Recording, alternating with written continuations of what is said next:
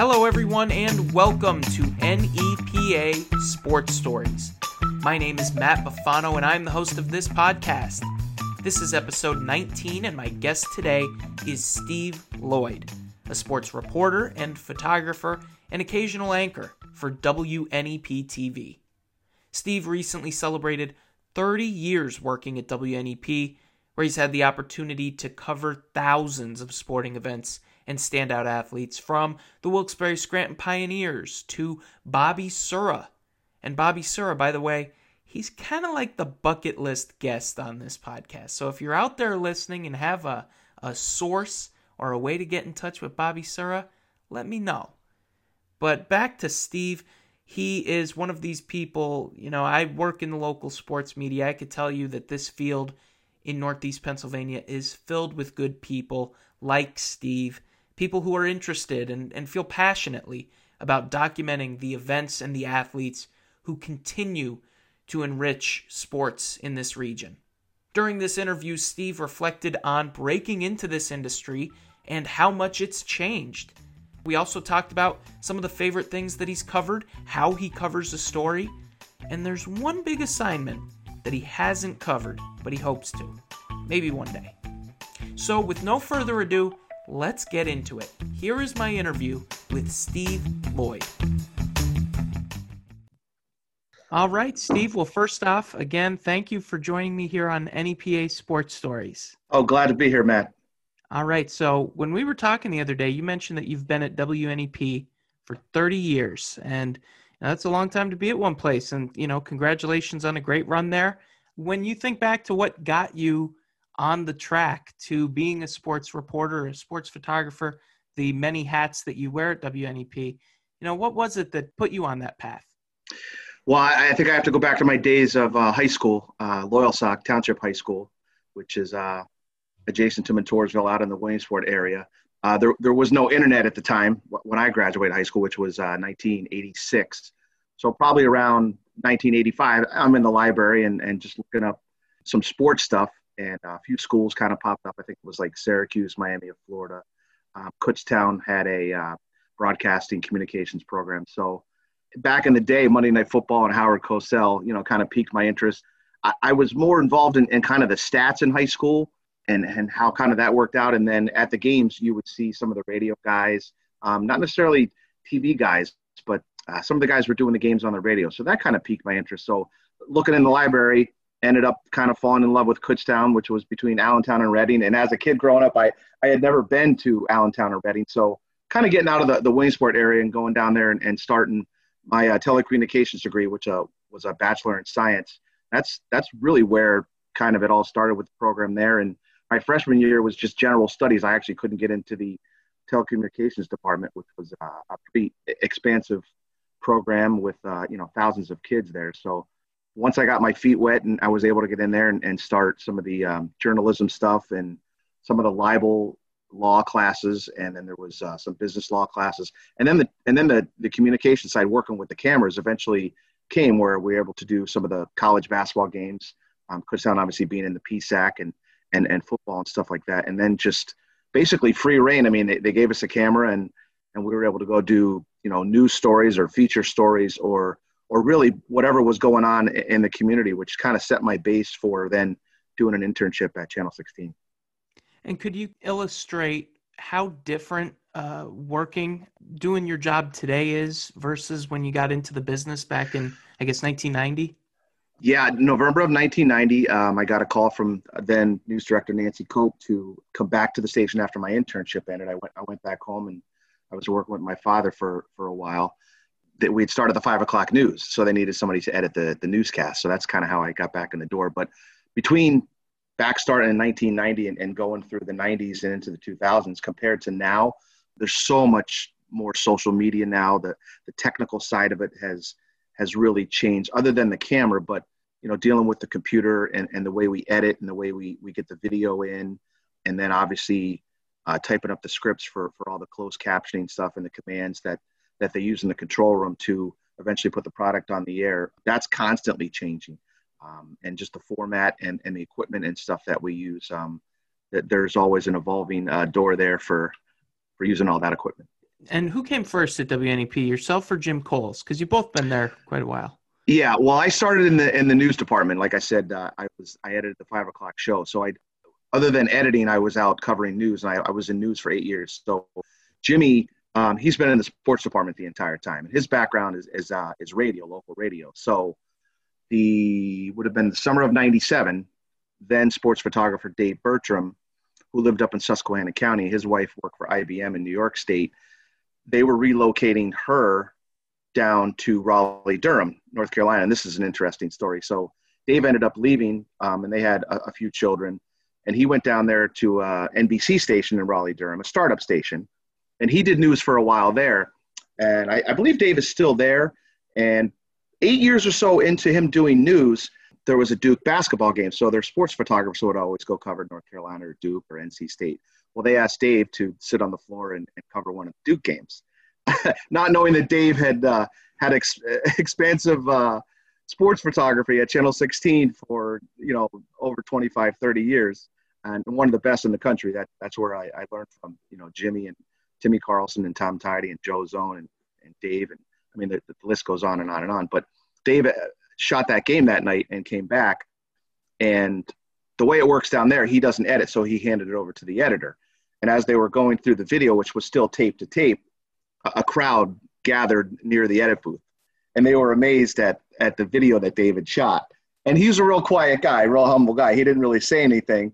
And they're all looking at him like, Dave, like, what's going on here? And he said, well, I was a sports photographer at Channel 16 for a long, long time. So, he got a chance to cover Coach K. And I don't know what year it was. I'd probably have to ask him who was on the team, but I'm sure it was one of the teams that, went to the Final Four and won a national championship and stuff like that. So everyone sees the finished product of what you put on the news, but just could you take us inside how you go from, maybe finding a story through shooting it, editing it, to finally getting it on the air? Matt, it's probably the same way you do. You're on the phone in the morning with the athletic directors or some of the coaches. You kind of have a general idea of what you want to do. That's really kind of where it starts. Then you start doing some research. Athletic directors are key. Time and place, what's going on. Then you have to get access to the kids. So kind of from there, I'll have my day planned out. And then if there's any file video I need to get, we can get in to our video system, and I'll download video. So I kind of have that. And then it's just a fact of loading the car up and driving there, shooting the story. And then once you're done, if there's anything else that needs to be shot or covered that day, and then coming back and then kind of going through your sound. And when I'm shooting myself, I kind of already know the interviews and what a coach or a few of the players have said. So I kind of have a general idea of where the story is going to go. And I think going back to my news background, you never really want to bury the lead. So you kind of get that right off the front. You also have to have an anchor intro when they're thrown to the story, which can kind of be the same thing that you're kind of saying in the story, but you want to kind of get right off the top what's the most important part of the story. And then from there, basically everyone else just kind of tells the story. So it's always good to have good people to interview, smart kids and coaches that want to talk in front of the camera. So once the story's edited, then it's sent in. I have to get JPEGs for the web. We usually have to cut a sports bump, which runs, that's the break. So they'll do the sports bump. They'll tease the story. They'll go to the break and they'll come back. And then usually the story will run on the 6 o'clock or 10 o'clock, 11 o'clock news weekday or weekend or whatever. And then once that's done, that story, I have to then copy and paste the script that I type up, which is for the closed captioning and for the director of the news that day. And then that stuff gets processed onto, what you and I do with the social media side of it and putting stuff out, whether it's for the newspaper or the content for our webpage. And then from there, people just kind of share it on Instagram or Facebook or Twitter or whatever social media stuff they use. So and then the story is there. It's not like years ago it would run and unless people had a VCR, and people today still have DVD players that they can kind of record it. There is some life to the story. It gets stockpiled and put on a shelf, and people can go back and access it, weeks later or months later or whatever. Absolutely. And so there's a record of everything that you've done probably, since sometime in the 2000s. But, when you think back to some of your favorite stories that may have just, Maybe you have them on a VHS tape at the house, but they haven't been seen by anyone in decades. I got a few things on some DVD stuff, but the format on the stuff changes constantly. Even our video system at work periodically changes, so it's tough to stay on top to where you have it and you can have access to actually looking at it. That's a whole other job in itself, is to keep all the archive stuff up and fresh and able to access. Are there any stories from that time period, not before the internet, but before the internet was as widely used as it is today, that you're really proud of, that you wish more people could see today? Well, I think starting in my news career, first and foremost, I was able to cover the Democratic National Convention in New York City in 92. That was pretty special. Our chief photographer, Paul Kibasa, who lives in Avoca. When I first came here, I lived in Exeter, and then I moved to Avoca. The first World Trade Center explosion, the car bomb, we got called in to cover that from ABC News. They wanted to use our satellite truck. So Paul and I went in there and we were outside the towers for a day and a half. And then we drove down to One Police Plaza. And in New York City, they don't have news cars. They all come in taxi cabs. So one by one, the crews were all coming there for the press conference. And we were outside as a camera shot for the satellite for the news. So got a chance to do that. I was at Woodstock and Saugerties for the reunion, and then came home after being there for a week to Aerosmith up on Montage Mountain.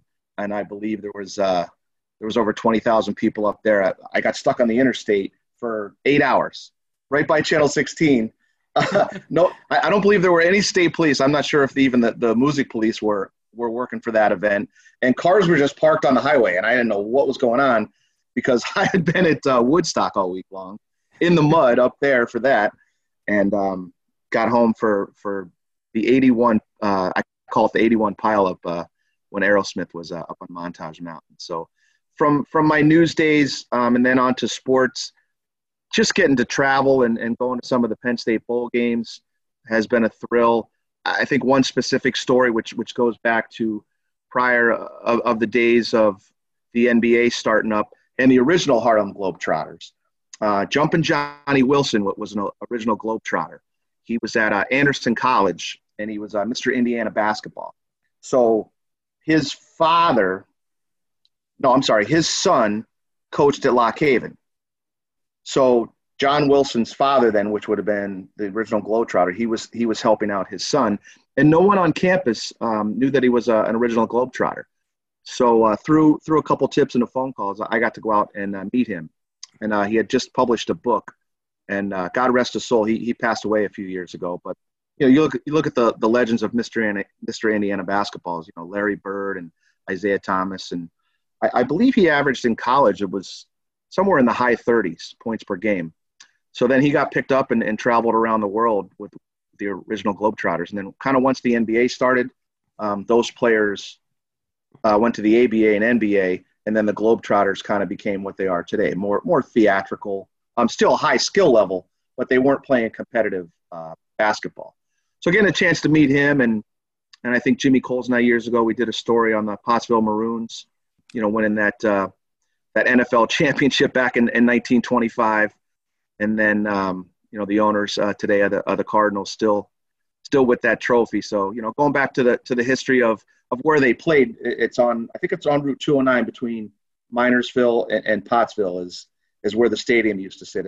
It's a parking lot now where there's grocery stores and stuff like that. But, getting a chance to do historical stories like that where they played the Four Horsemen of Notre Dame, but they played outside their boundary, so the title got stripped from them. I mean, I could go on and on, Matt. I mean, there's so many different people and stories that I've covered over the years.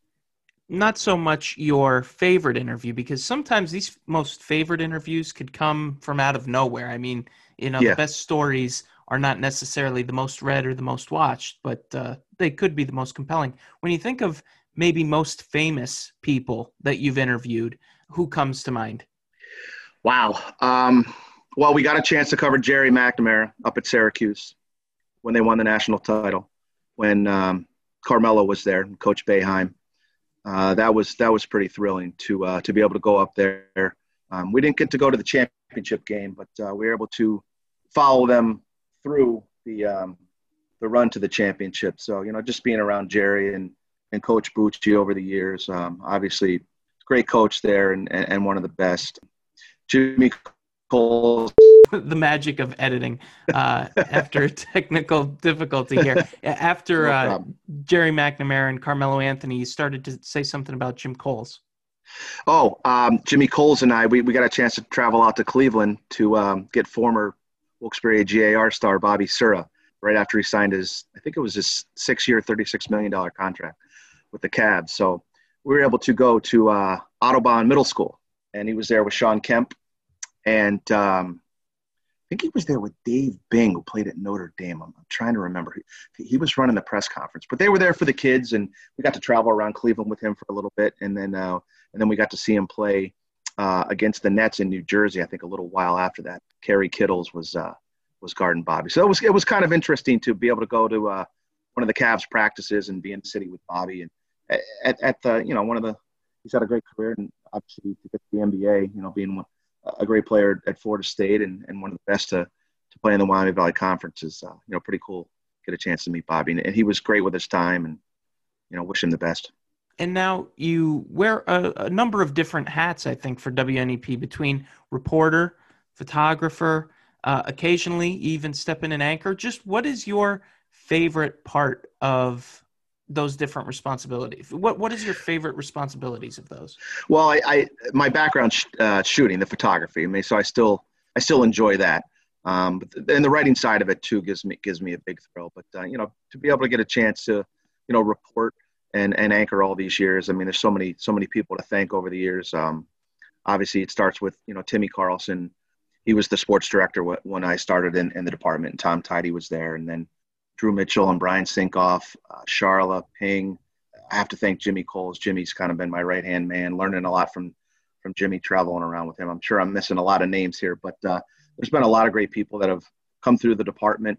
Joe Zone was there when I started, so Joe kind of showed me the tricks of the trade. But obviously, shooting with the camera, I really enjoyed doing that. There's an art to that.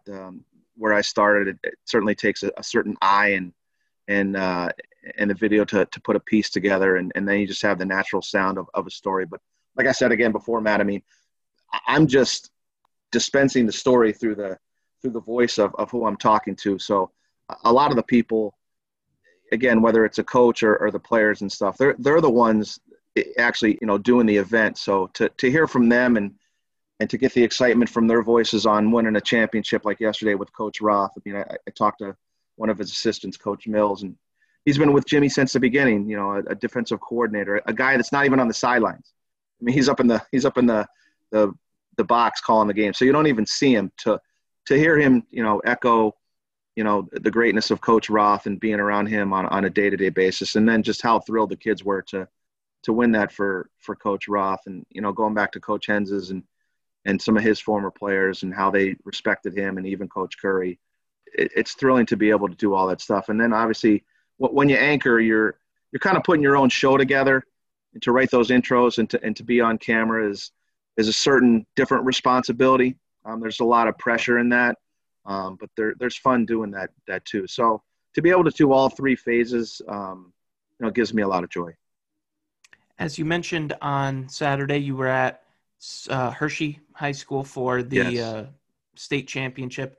And this is one of the things that's unique to television is the big coverage area that you cover. I mean, what is it, like 20 counties WNEP covers? Yeah, I believe we have 19 counties, yes. 19 counties. And, sometimes just covering Luzerne County in the Wyoming Valley, it feels like it's overwhelming sometimes. So just how do you kind of manage having to oversee all these different coverage areas?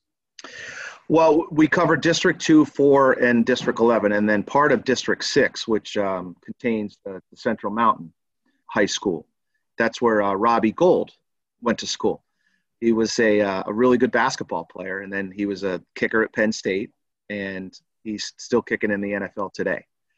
And he was part of the Big 33 team. I remember going down to Hershey to talk to Robbie and all the kids were out there, and he was working on kicking. So he kicked a 35-yard field goal with his right foot, and then he put the ball down and he kicked a 35-yard field goal with his left foot, right through the uprights. So yeah, covering the whole area to get out, to get out to a place like Central Mountain, where their little league team, went to the Little League World Series, was kind of neat. And then you branch out and you have, Penn State, which we cover them. So what I normally try to do is I'll try to circle our area. I'll try to start in the extreme part area, and then I'll kind of work my way back. So if I can do a story, say in Troy or Towanda, and do a story in the Poconos, or maybe a story down in Pottsville or Blue Mountain, and then a story out west, then I feel like I'm getting our whole coverage area, and then I'll kind of work my way back to the metro area, to the Wilkes-Barre or Scranton area. But I try not to stay in one place too much. I try to get to District 11 maybe a few times a week, compared to staying in District 2, all week long. It just kind of depends on where the story goes. And later today, I'll start mapping out what I'm going to do in the middle of this pandemic for this week. I know for you and I, it's been pretty tough dealing with all the cancellations and postponements, and really not knowing what sports are going on and what's happening. It has been, but I got to imagine that's covering some of these state championships in a way they kind of help you realize in a way why we're doing this, seeing these great accomplishments. Even though it's been a very challenging season, it is kind of like the pot of gold at the end of the rainbow here. Or actually, I should say this isn't a rainbow at all. This is more like, the light at the end of the tunnel. Yeah, well, I think safety first. There's been some outbreaks at the schools, but I think for the most part, all the superintendents and the school boards and the principals, and then you get into the athletic directors, I think they've all tried to do this as safely as possible.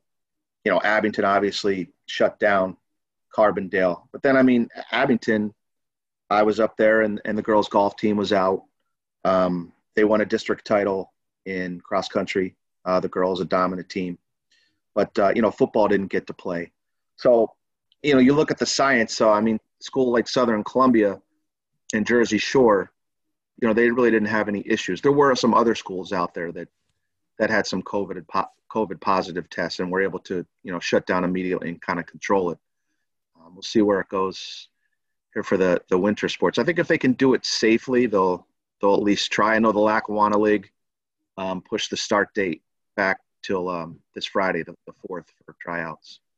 So then they have to get their, to get their practices, get the kids their legs underneath them. The last thing you want are to rush these kids into playing and have injuries.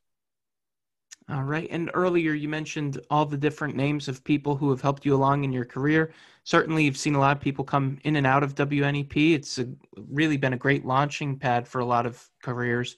And of course you have other people who, have stayed here and made this area your home.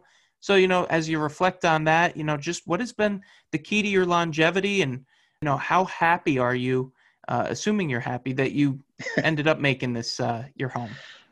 Well, coming over here, my aunt did some real estate. So she basically wanted to know if I wanted to live in the Wilkes-Barre Scranton area. So we looked for a while, and I settled down in Exeter, which was my home for a while. And first guy I met was Chief McNeil, former police chief, and he was up coaching with Teddy Jackson, Dallas football, and I believe he's still the Wyoming area softball coach. So him and I always have a good laugh. I needed to turn my phone on, so went into the Borough building, and who would I run into? Chief McNeil.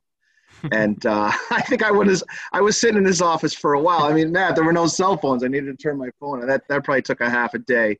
So, credit to him for taking me under his wings. But, surviving all these years, you got to do the work, and it's work, and you sacrifice a lot. It's been a great ride. There's so many people to give credit to, from, the engineers at the station who fix the equipment and help you out technically. Many news directors, our current news director, Carl Abraham, for allowing me to do what I'm doing. We have great people on the assignment desk, wonderful photographers in the news department who help me out. You have producers who are always giving you story ideas. Our assistant news director, Jen Wade's from Lehighton. I mean, she loves field hockey, loves the sports, Eagles fan. So, I mean, that's always going. I just think it's a collective effort, and why I've stayed. You know, you eventually kind of settled down. Was able to meet my wife in the city here, and she's a West Sider. She's from West Scranton. So Amy Sheridan, Sheridan's her maiden name, Amy Lloyd, and we have a son, Zach, who's a sophomore in high school. So, you know, you just kind of settle down, and we've had a few pets, few animals that we lost one and give up another one. So, you know, we're raising Zach, and I'm happy where I'm at. I've had a few chances to leave, try to get down to Philly, and that didn't really work out. That was, I think I was in the news department for a little bit. So to move up to a big market like that, from their perspective, I just wasn't ready. And maybe I didn't understand that at the time. I kind of understand that now. And then I tried to get into the station in Jacksonville. It was before they got the NFL franchise. But they didn't want to fly me down there. It was more of take the job on the phone. So a lot of crazy things go through your head. So I decided to stay, and you know, there's a lot of wonderful people here in the city. It's such a there's a lot of culture going on. I mean, President-elect Biden, you know, being from the city, and you know, all the parades here and the different stuff that goes on. I mean, I really, compared to growing up in Williamsport and being over here in Scranton, it's total contrast in lifestyles, but a lot of wonderful people, not only inside the station, but outside, have helped me become the person I am today. Is there anything left in your career that, you know, is like at the top of the list? I want to do this. I haven't been to a Super Bowl, been to the Rose Bowl, been to the Outback Bowl, Fiesta Bowl, Florida Citrus Bowl. I was to. So I've been able to do some traveling. Was able to get out to Notre Dame when Ron Paulus was there, and we saw Wrigley Field. So that kind of checks off my my bucket list and stuff like that. I guess maybe a Super Bowl would be something I'd want to cover. I haven't done that, but I've met a lot of wonderful people over the years. Got a chance to meet Derek Jeter. Got a chance to talk to Johnny Unitas inside the arena when he was part owner of the Wilkes-Barre Scranton Pioneers AF2 team. He was walking in the hallway, and he stopped, and he was asking me who I worked for and what was going on, because he had an interest in the coverage of the team. And when he introduced himself, because I didn't recognize him at first, I don't think I said anything for 5 minutes. And he was talking, and I was like, wow, I just met Johnny Unitas. Like, it's just crazy stuff like that goes on. Obviously, the Rail Riders here and the former Red Barons, and then when they were the Yankees, and then covering the Penguins. And we have a lot of really cool sports here. There's a lot of famous people and a lot of really great sports stuff going on. I'm looking forward to the spring here coming up to get back to having some baseball in town. And I know hockey, I think, is going to start February 1st. So if they can safely get the AHL season off and running, that'll be a good thing. Between those couple of professional franchises that you just mentioned, was there a favorite era to cover that team, whether it was the Penguins, Red Barons, Yankees, Rail Riders, or even the Pioneers? I think Andy Chiodo was the goalie, but it was the time they were up in St. John, which is New Brunswick. And we were able to get on the team flight up there twice to go up there and cover that. And that was pretty cool to be up there for that playoff series, which I think we lost that playoff series. I think it was Game 6 when we went back up. That was pretty cool to be up in Canada, to be up there. Great food, great atmosphere up there. They really love their hockey. And then I think for the AAA baseball, probably when Utley came through. And now for me, when I get people, the fans will arrive for a 7:00 game. I think the gates open at 6. I'm there normally if they're taking batting practice or infield. So I get to see them warming up. I remember they had him over at third base, Utley. And there were probably 5 or 6 Philadelphia Philly coaches around Utley. And he could not throw the ball over at first base. So they talked for a while, and they put him over at second. And he was kind of like Chuck Knobloch. He still had trouble throwing the ball to first. But when they put him in the batting cage, and because he was a first-round pick for UCLA, I'd never seen anybody hit like Utley. Amazing. So if they could find a position for him, you know, he was destined for the Hall of Fame, which I mean, him and Rollins and Howard and all those guys, coming through and going up and helping Philly win a World Series title. But that's how it all started for Utley. Him, Doster, Shane Victorino, who Ruben Amaro got from the Dodger system, was one of the greatest players that I saw play down there.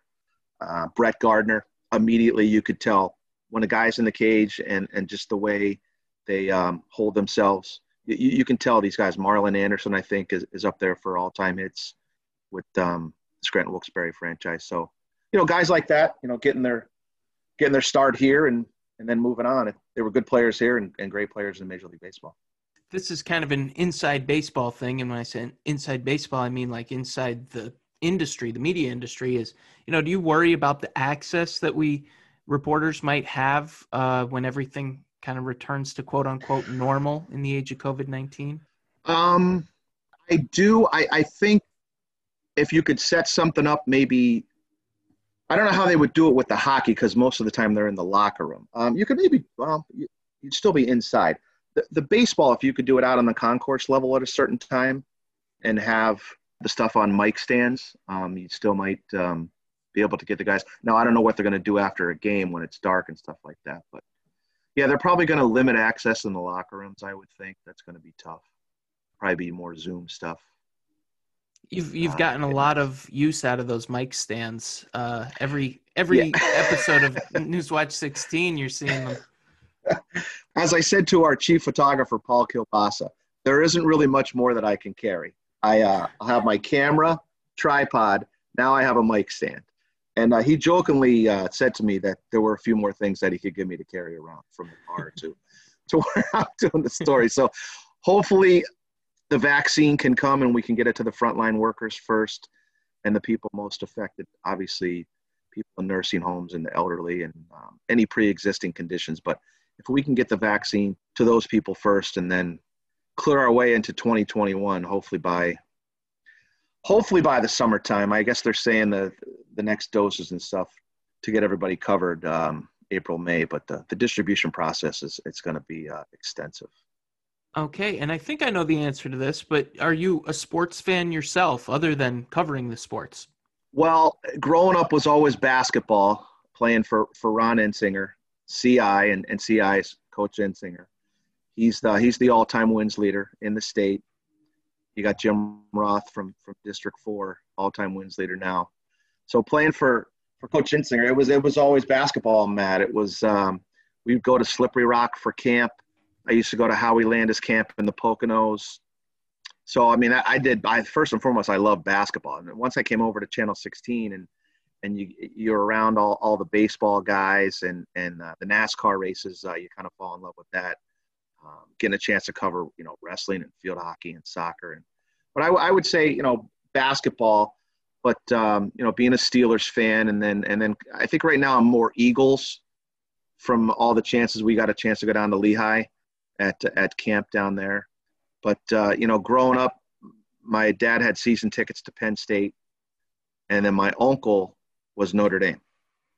So occasionally we would get a chance to go out and see a few Notre Dame games. So our family is split, which I think most of northeastern and central Pennsylvania is split either between Penn State or Notre Dame from there. But, I would say it's Sixers, Penguins, Pittsburgh Penguins, Eagles, and Penn State. Did I miss any teams there?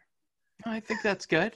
and then being such a big basketball fan, that had to really be a thrill to go back to one of the things you mentioned earlier, following Bob Sura around in Cleveland. And if I have my timeline right, that would have been kind of right at the start of your sports career at WNEP. Yes. Yeah. I'd love if you could somehow dig that thing up. That would be a really cool segment to re-air on WNEP.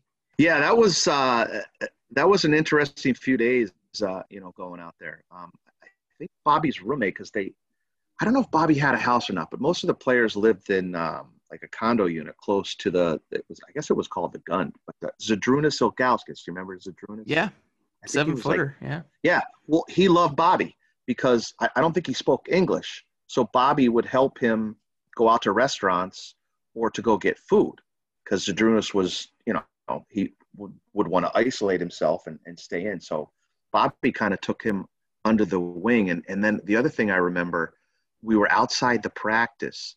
Now, the doorway going in, the doorway wasn't built for 7-footers. It was built for guys like you and me, right? So you see all these guys coming out, and Mike Fratelli was the coach. So Danny Ferry's coming out. Well, he's 7 foot. They're all hunched over. They're all bent over, so they don't hit their head on the doorway coming out. And then Zydrunas came out. So now Jimmy and I are standing there, and we have like 12 NBA players and the coach around. And they're just, I mean, if there's one thing I could tell fans, if they ever really want to do, buy tickets to an NBA game courtside and sit there the whole game. Because there is more talking, and all you hear are the sneakers squeaking on the floor.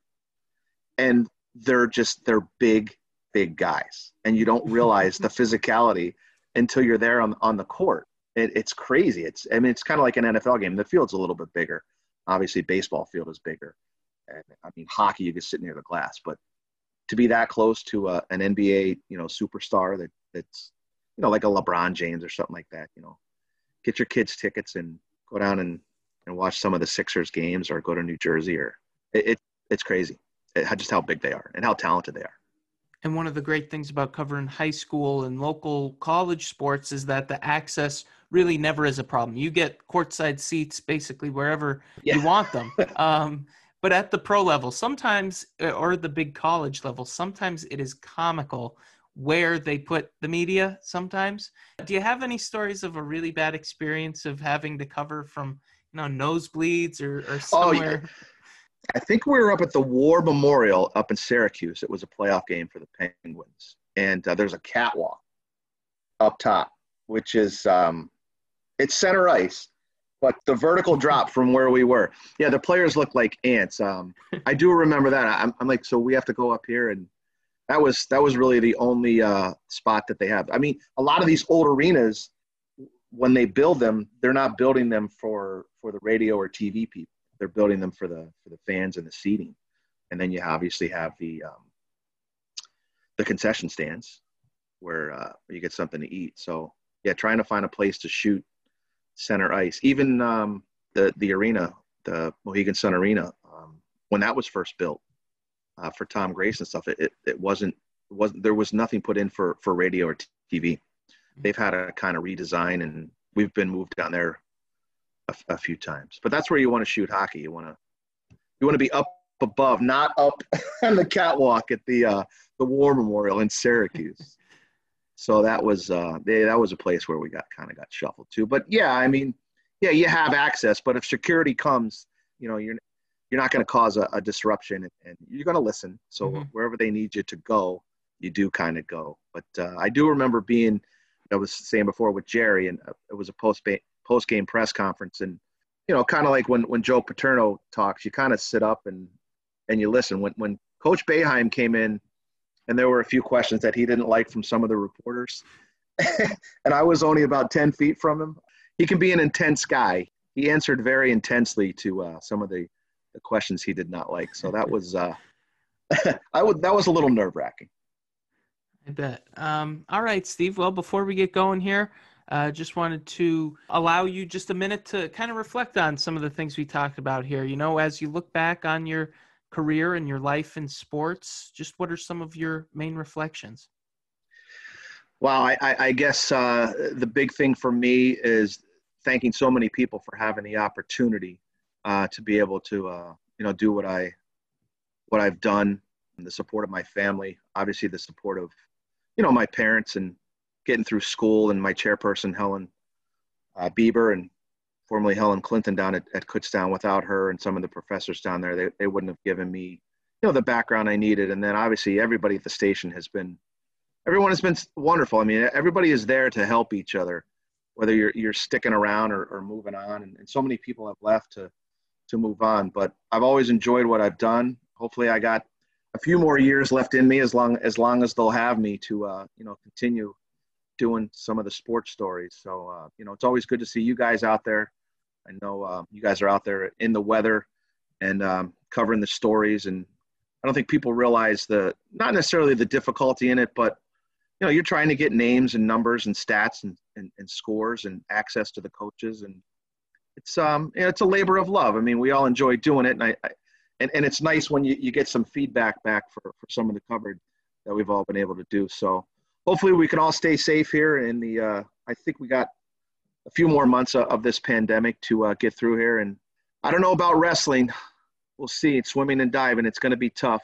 Basketball, I know all the coaches want to get diving. The thing that I'm hearing is that they're going to be doing it virtually. So you'd have Wyoming area swim at its pool, Pittston swim at its pool, and just that might work. The numbers. Yeah. But wrestling, you're right. That's tough. Follow the science, I guess, and hope for the best. Matt, appreciate the time. Always good seeing you. Hopefully you had a great Thanksgiving and enjoy the holidays coming up. Not sure what you're covering this winter. What beat do they have you on there at The Voice? It'll be girls basketball. Very good. And we'll see. I mean, we'll see. The games be starting in a couple weeks if it all goes smoothly. Appreciate your time and good luck with your podcast. All right, Steve. Well, thank you very much for coming on here. Looking forward to seeing you out in the field again soon. All right, everyone. That's the interview.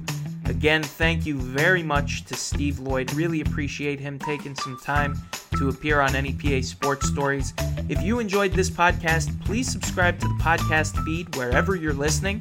If you're listening on Apple Podcasts, please take a few seconds out of your day to leave a rating, preferably 5 stars, if you think I earned it, as that is the best way to let me know that you enjoyed this. Thanks again, everyone, for listening, and we will see you next time on NEPA Sports Stories.